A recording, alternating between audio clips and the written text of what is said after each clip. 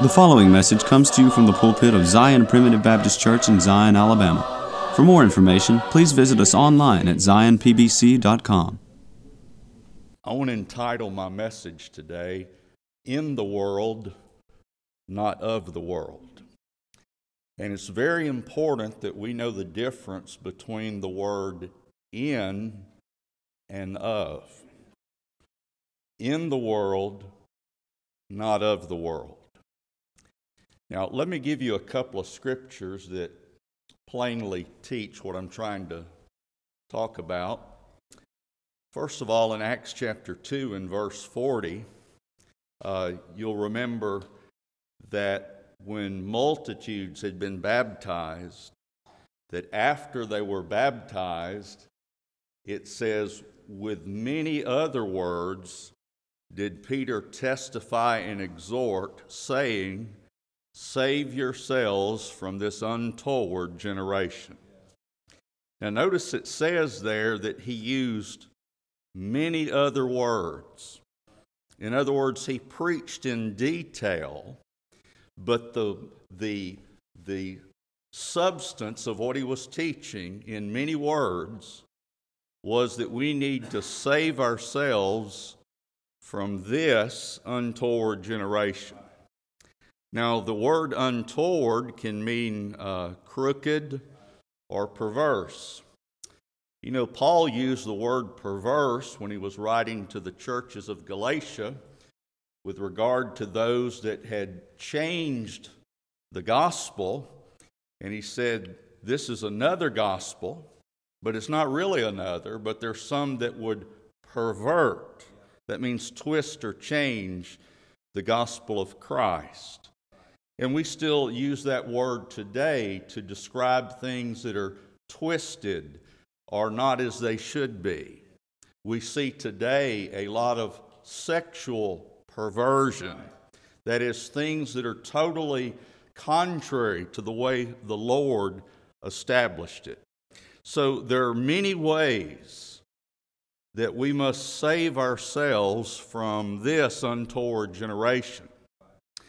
And in Romans chapter 12, verse 2, Paul puts it this way. He says, be not conformed to this world. That means don't take on the image of this world, but be transformed, that is, be changed or be different, be transformed by the renewing of your mind. And to renew your mind is to constantly put God's truth in your mind, because the world's going to be constantly putting other things in your mind. So before we continue with this, I want to use an illustration which I think will really help us see and understand what it means to be in the world, but not of the world. You know, sometimes we think of the church as a ship traveling on rough seas. And we think of that as God's people going through tribulation. Now I want you to think of it this way. Think of the ship as the church, and think of the water, we'll refer to the sea in particular. Think of the water or the sea as the world.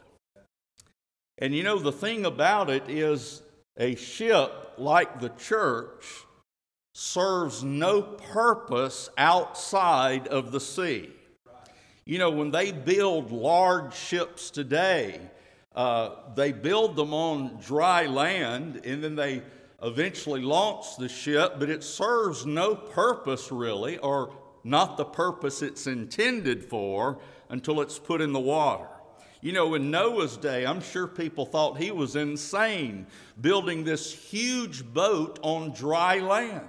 That boat did not fulfill its purpose at all until the flood came. So I want you to think about the Titanic. All of you know about the Titanic, which sank in 1912. Now, there were some things about it that maybe you don't understand, or rather things that you haven't heard, and I want you to consider that just for a minute. First of all, the Titanic, I believe, if it wasn't the largest, it was one of the largest ships at that time, and it was described as being unsinkable. Now, that's not a good way to start, is it? And notice in 1 Corinthians chapter 10 and verse 12, we see a spiritual application of this. 1 Corinthians chapter 10 and verse 12 says, "Wherefore let him that thinketh he standeth take heed lest he fall." So to go on your maiden voyage with the idea that this is an unsinkable ship is not a very good way to start. And if we ever get to the mindset that this church is going to be here, it's always going to be here, it's not going to be destroyed, we're always going to have a good, strong church, we don't need to be presumptuous in that way. Let him that thinketh he standeth take heed lest he fall. Now, when that ship was traveling on the ocean, it was very calm. You know, I believe it's Zephaniah 3:12 says, "Woe unto them that are at ease in Zion." It was a calm sea. Nobody was nervous, but they had received some warnings of icebergs, but they ignored the warnings. Now you see how this parallels in a spiritual sense the Lord's church? You know, there's several places in the Bible where it speaks of the Lord's ministers being as watchmen on the wall. And the watchman's job is to tell the people when trouble is coming. Well, they were warned that there are icebergs ahead, but they ignored the warning. Another thing is what they call the crow's nest, where they would go and be able to look ahead and see what's coming, was supposed to be equipped with binoculars, but it wasn't. And so they couldn't see as far as they needed to see. I'm sure they wouldn't have struck that iceberg if they had been equipped with binoculars. They would have saw it within time to avoid the collision. And you know, Peter talks about how that we need to be able to see far ahead. In 2 Peter chapter 1 and verse 9, he's speaking of those that fail to grow spiritually. And he says in verse 9, "He that lacketh these things is blind and cannot see afar off, and hath forgotten that he was purged from his old sins." So think of that. The word blind here seems to mean nearsighted, because he says he is blind and cannot see afar off. Well, if you're just totally blind, you can't see at all. But here's someone that seems to be extremely nearsighted. I'm so nearsighted that when I go to the eye doctor, if I don't have my contacts in, I can't even read that large E at the top. I can't read it. And if you're nearsighted spiritually and you don't see what's ahead, you could have a collision, just like they did.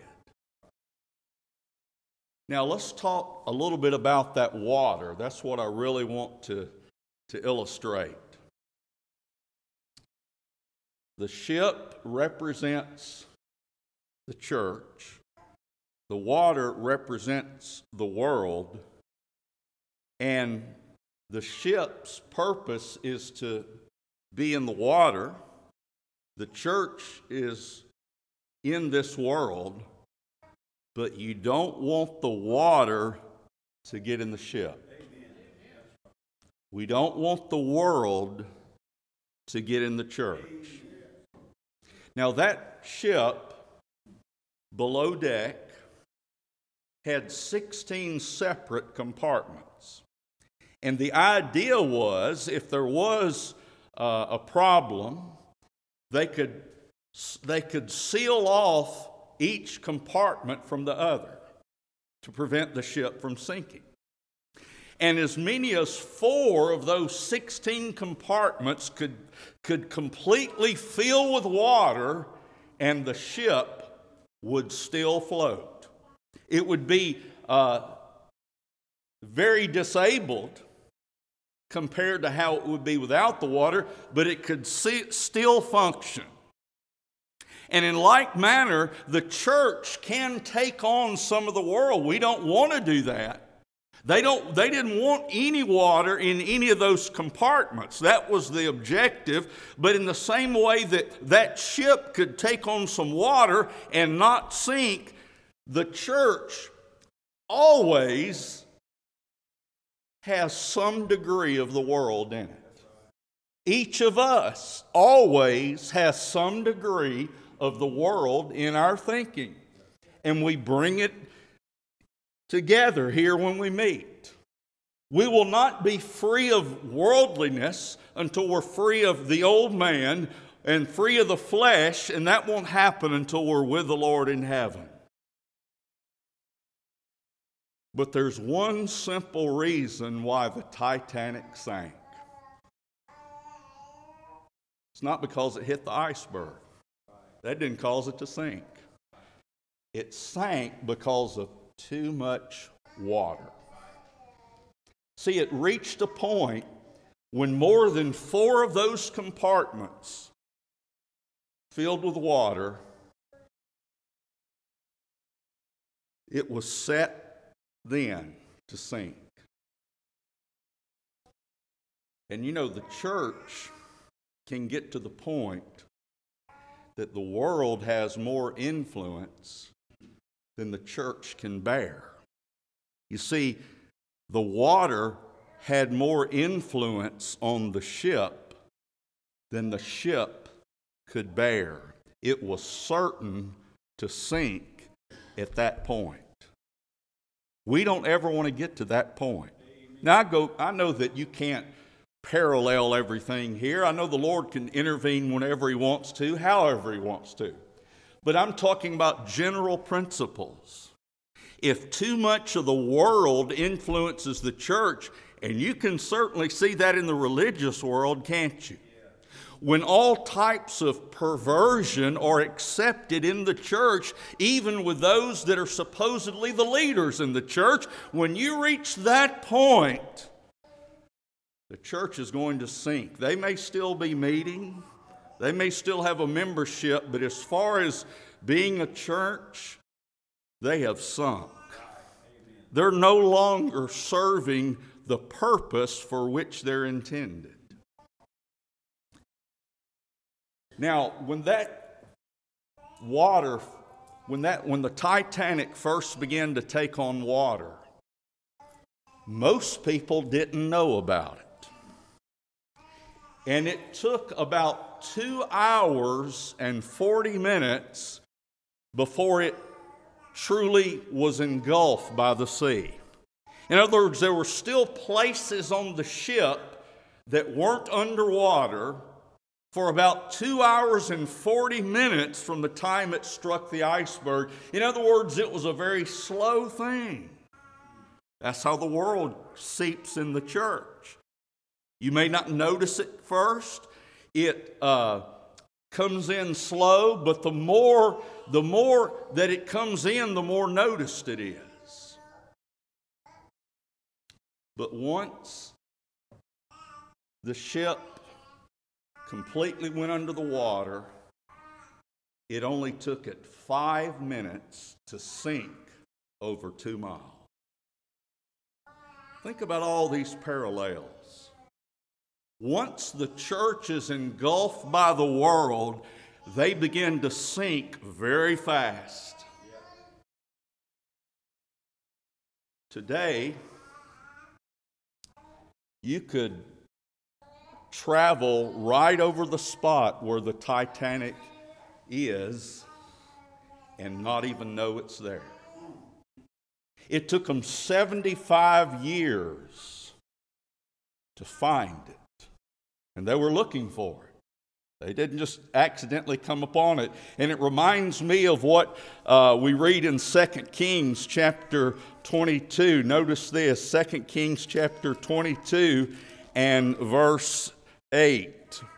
And Hilkiah the high priest said unto Shaphan the scribe, I have found the book of the law in the house of the Lord. And Hilkiah gave the book to Shaphan, and he read it. And Shaphan the scribe came to the king and brought the king word again and said, Thy servants have gathered the money that was found in the house and have delivered it into the hand of them that do the work, that have the oversight of the house of the Lord. And Shaphan the scribe showed the king, saying, Hilkiah the priest hath delivered me a book. Wow, look what we've discovered. It's been lost.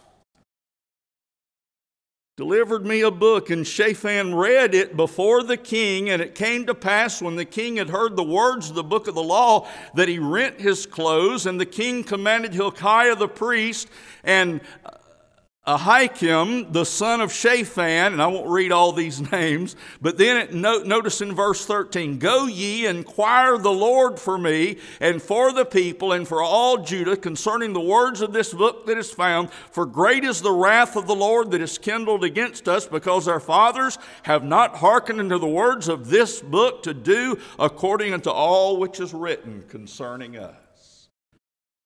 Wow, we found the book. They became very interested in the book. When they found the Titanic, people became very interested in it. I one time went to it was a museum, but they moved it from place to place. It was a museum, and it came to Tampa, Florida. It was a museum about the Titanic. And I remember thinking some of these things that people were paying to see were old rusty pieces of metal. You know, if it wasn't the Titanic, nobody would even pay any attention to it. But because they knew what it was and where it came from and how great the loss was, they valued it. So you see, sometimes things that are really the most valuable are the things we've lost. And they had lost the book of the law. And when they found it, it got their attention. Now let's look at some scriptures that address what we're talking about. How can we make sure that the world doesn't get in the church, that the water doesn't get in the boat? Well, it's all about you as an individual member. Amen. It's not a matter of us as a body being equally at the same time overtaken by the world. It's individuals and then their influence on others, whether they intend to or not. If I'm thinking worldly, that's gonna be prone to influence you, whether I'm necessarily trying to do it or not. So look at 1 Corinthians chapter 5 in verse 9, and just be thinking about that title, In the World, but not of the world. Paul says in 1 Corinthians 5:9, I wrote unto you in an epistle not to company with fornicators, yet not altogether with the fornicators of this world, or with the covetous, or extortioners, or with idolaters, for then must ye needs go out of the world. But now I have written unto you not to keep company, if any man that is called a brother be a fornicator, or covetous, or an idolater, or a railer, or a drunkard, or an extortioner, with such an one know not to eat. Now what's Paul saying here? He says, I'm not telling you to isolate yourself. The church is not designed to be isolated. The Lord does not want us to buy a large piece of land and build a tall wall around it, and all of us live there and have no communication or contact with the world. That's not the way the Lord wants it to be. The Lord wants us to be in the world, but not of the world. We can't influence if we're isolated. But if we're in the world and we're insulated, think of that. We're to be not isolated, but insulated. If we're in the world and insulated, then we can serve our purpose in the world. But notice what Paul says. He says, verse 10, yet not altogether. In other words, I'm not telling you to never be around people that are fornicators or people that are extortioners or covetous or idolaters. I'm not telling you to make sure you never speak to or around anybody that's guilty of these things. He says the only way you could do that would be to leave the world. That's the only way you can do that. Whether it's our job or many other circumstances, we're going to be with people that we may not normally want to associate with. But he says in verse 11, but now I have written unto you not to keep company, listen to this, if any man that is called a brother, and notice he refers to basically the same sense. If any man that is called a brother be a fornicator, or covetous, or an idolater, or a railer, or a drunkard, or an extortioner, with such an one know not to eat. Now what he's saying there is this doesn't need to be part of the church environment.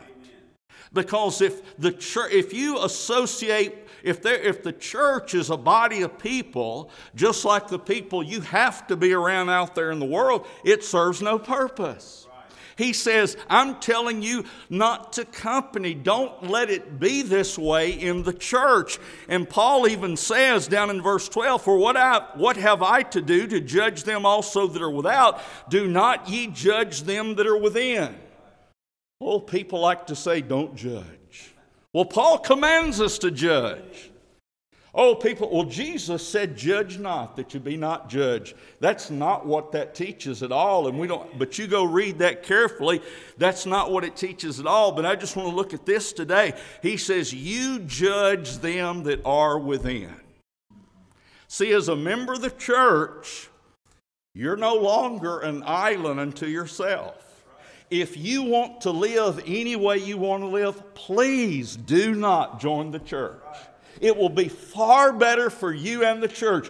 And you understand, I'm not speaking to you all here today personally. I'm making a general statement. If there's someone that has that attitude, it would be better for them and the church for them not to join.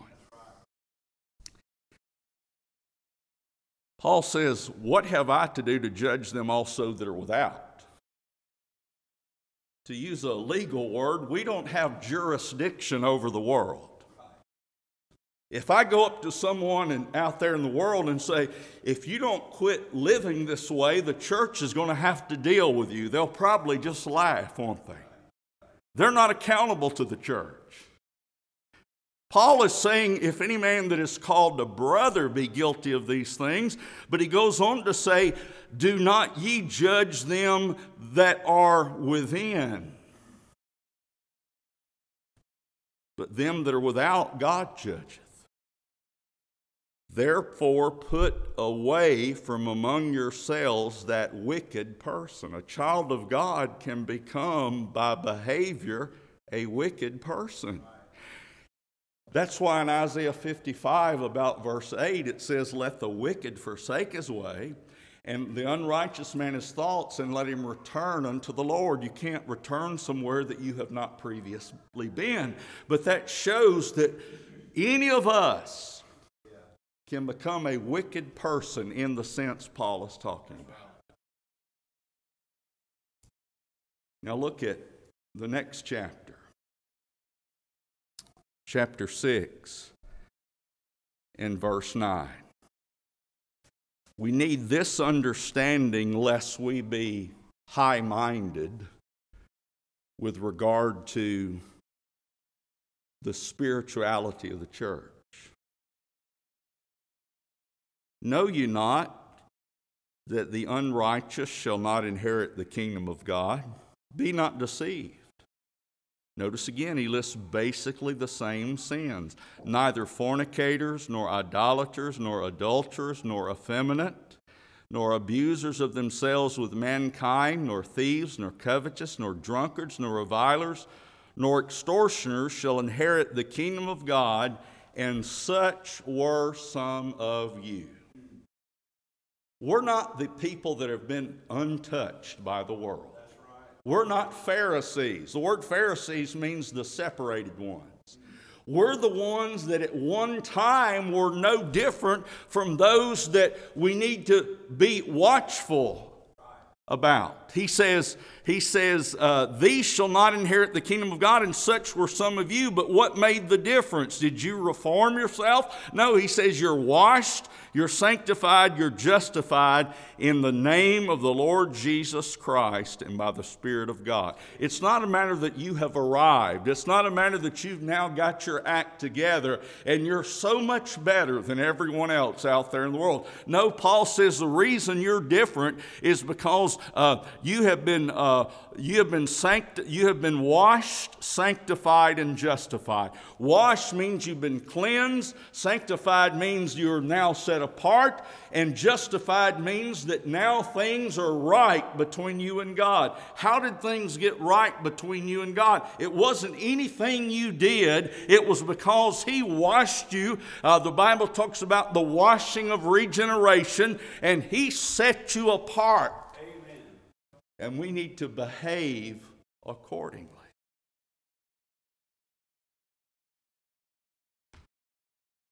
Now look at Matthew chapter 13. Matthew chapter 13. Now let me review or restate some of the main points that you need to have in mind as we look at this. The ship represents the church. The water or the sea represents the world. The water has no place in the ship. The world has no place in the church. If you get just a little bit of water, you can deal with that. But eventually there can be so much water, so much worldliness in the church that it's prone to sink. And once it sinks, people won't even notice that it's anything different than the world. And we all know of religious organizations that function that way, that set themselves up based on what the people in the community want to have.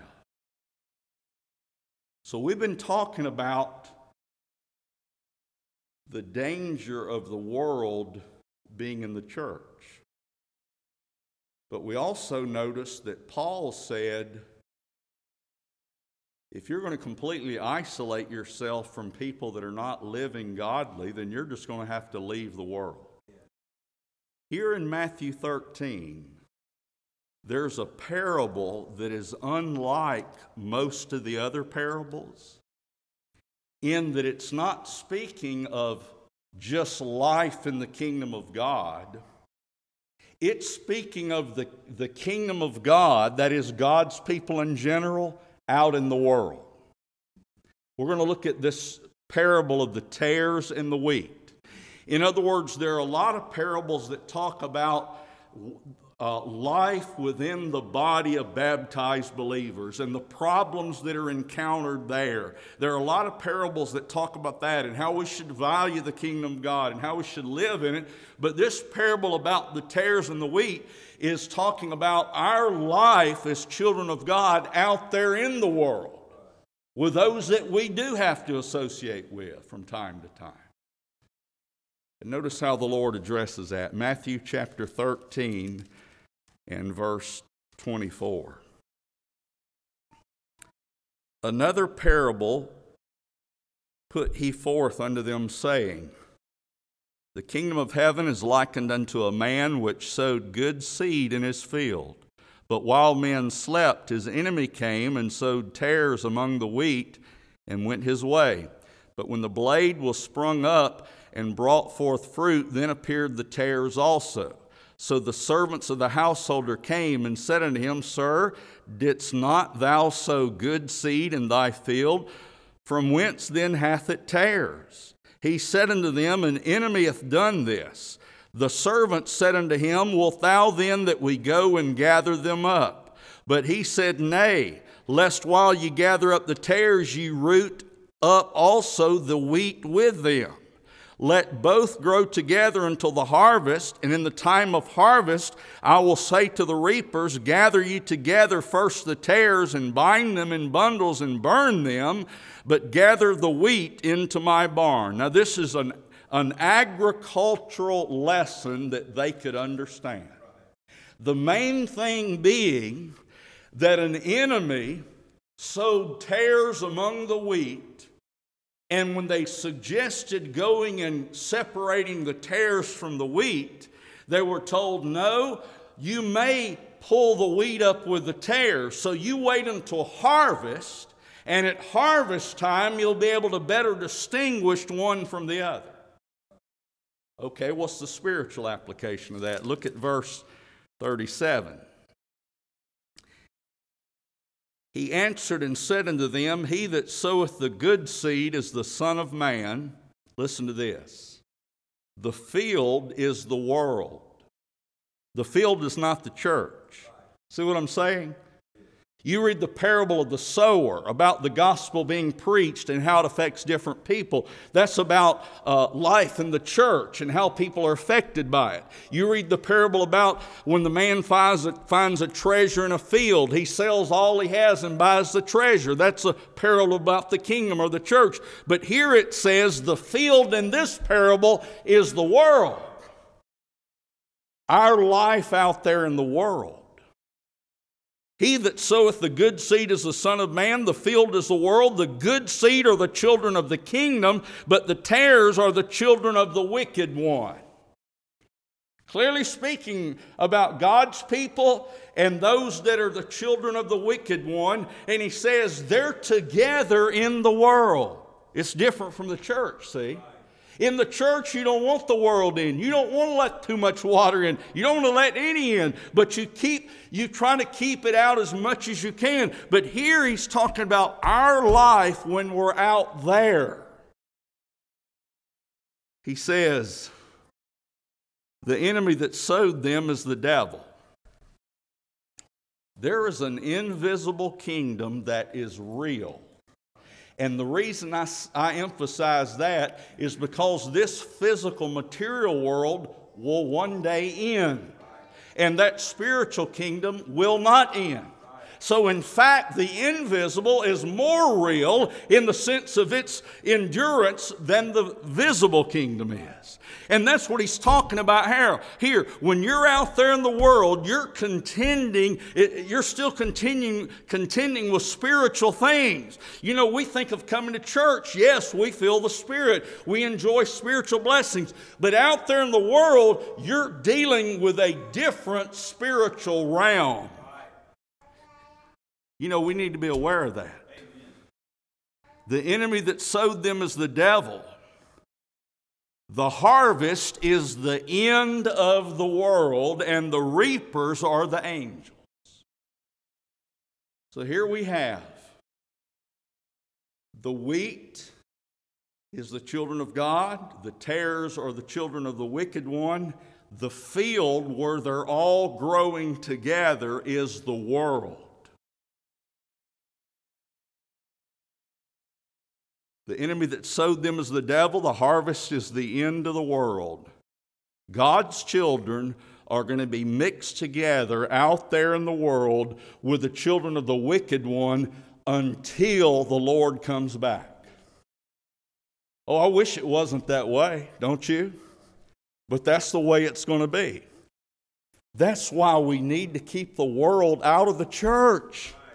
I don't want to come to the church and have to be on guard like I am in the world. I want to come to church and say, I can breathe easy now. There's no one challenging what I believe, because we all want to look at the book, the Word of God. But he says here that in verse 40, as therefore the tares are gathered and burned in the fire, so shall it be at the end of this world. The Son of Man shall send forth his angels. See, you'll read that multiple times in the New Testament.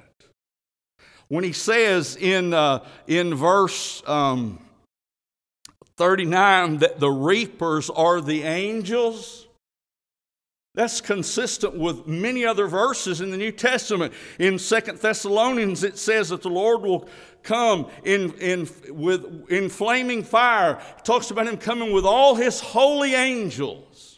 You'll read that many places in the New Testament, that when Jesus comes, the angels will be with him. Verse 40 is, therefore the tares are gathered and burned in the fire, so shall it be in the end of this world. The Son of Man shall send forth his angels, and they shall gather out of his kingdom all things that offend, and them which do iniquity. You know why heaven's going to be heaven? Because everything that offends will be removed. There won't be any more world to threaten the church. There won't be a worldly kingdom where we have to struggle against the world. But rather, he says, these angels shall gather out of his kingdom all things that offend, and them which do iniquity, and shall cast them into a furnace of fire. There shall be wailing and gnashing of teeth. Then shall the righteous shine forth as the sun in the kingdom of their Father. This is heaven here. In the kingdom of their Father. Who hath ears to hear, let him hear. So you see these two realms that we need to think about. Keep worldliness out of the church. But don't try to conquer the world out there. If you want to protest at an abortion clinic, that's fully your right. And we don't need to criticize anybody that does it. But Paul, he didn't say save this untoward generation. He said save yourself from it. It's not our mission to reform the world. We need to keep that in mind. Our mission is to save ourselves from it and try to live in such a way that other of God's children, other wheat that's out there among all those tares. You know, some places there's more tares than others. I'm sure it's not just consistent throughout the field. You know, and think about the way you could apply that. There's different little groups. Maybe they want to start a church. They don't know the truth. They don't know much about the Bible. But it's like some of that weed out there in the world trying to get together, at least escape some of the tares. Have it a little better out there. But see, you've got it best in the kingdom of God. And let us pray the Lord will help us to keep the water out of the ship, that we might continue to be safe and enjoy His blessings. We thank you for listening to today's message. For more information, please visit us online at zionpbc.com.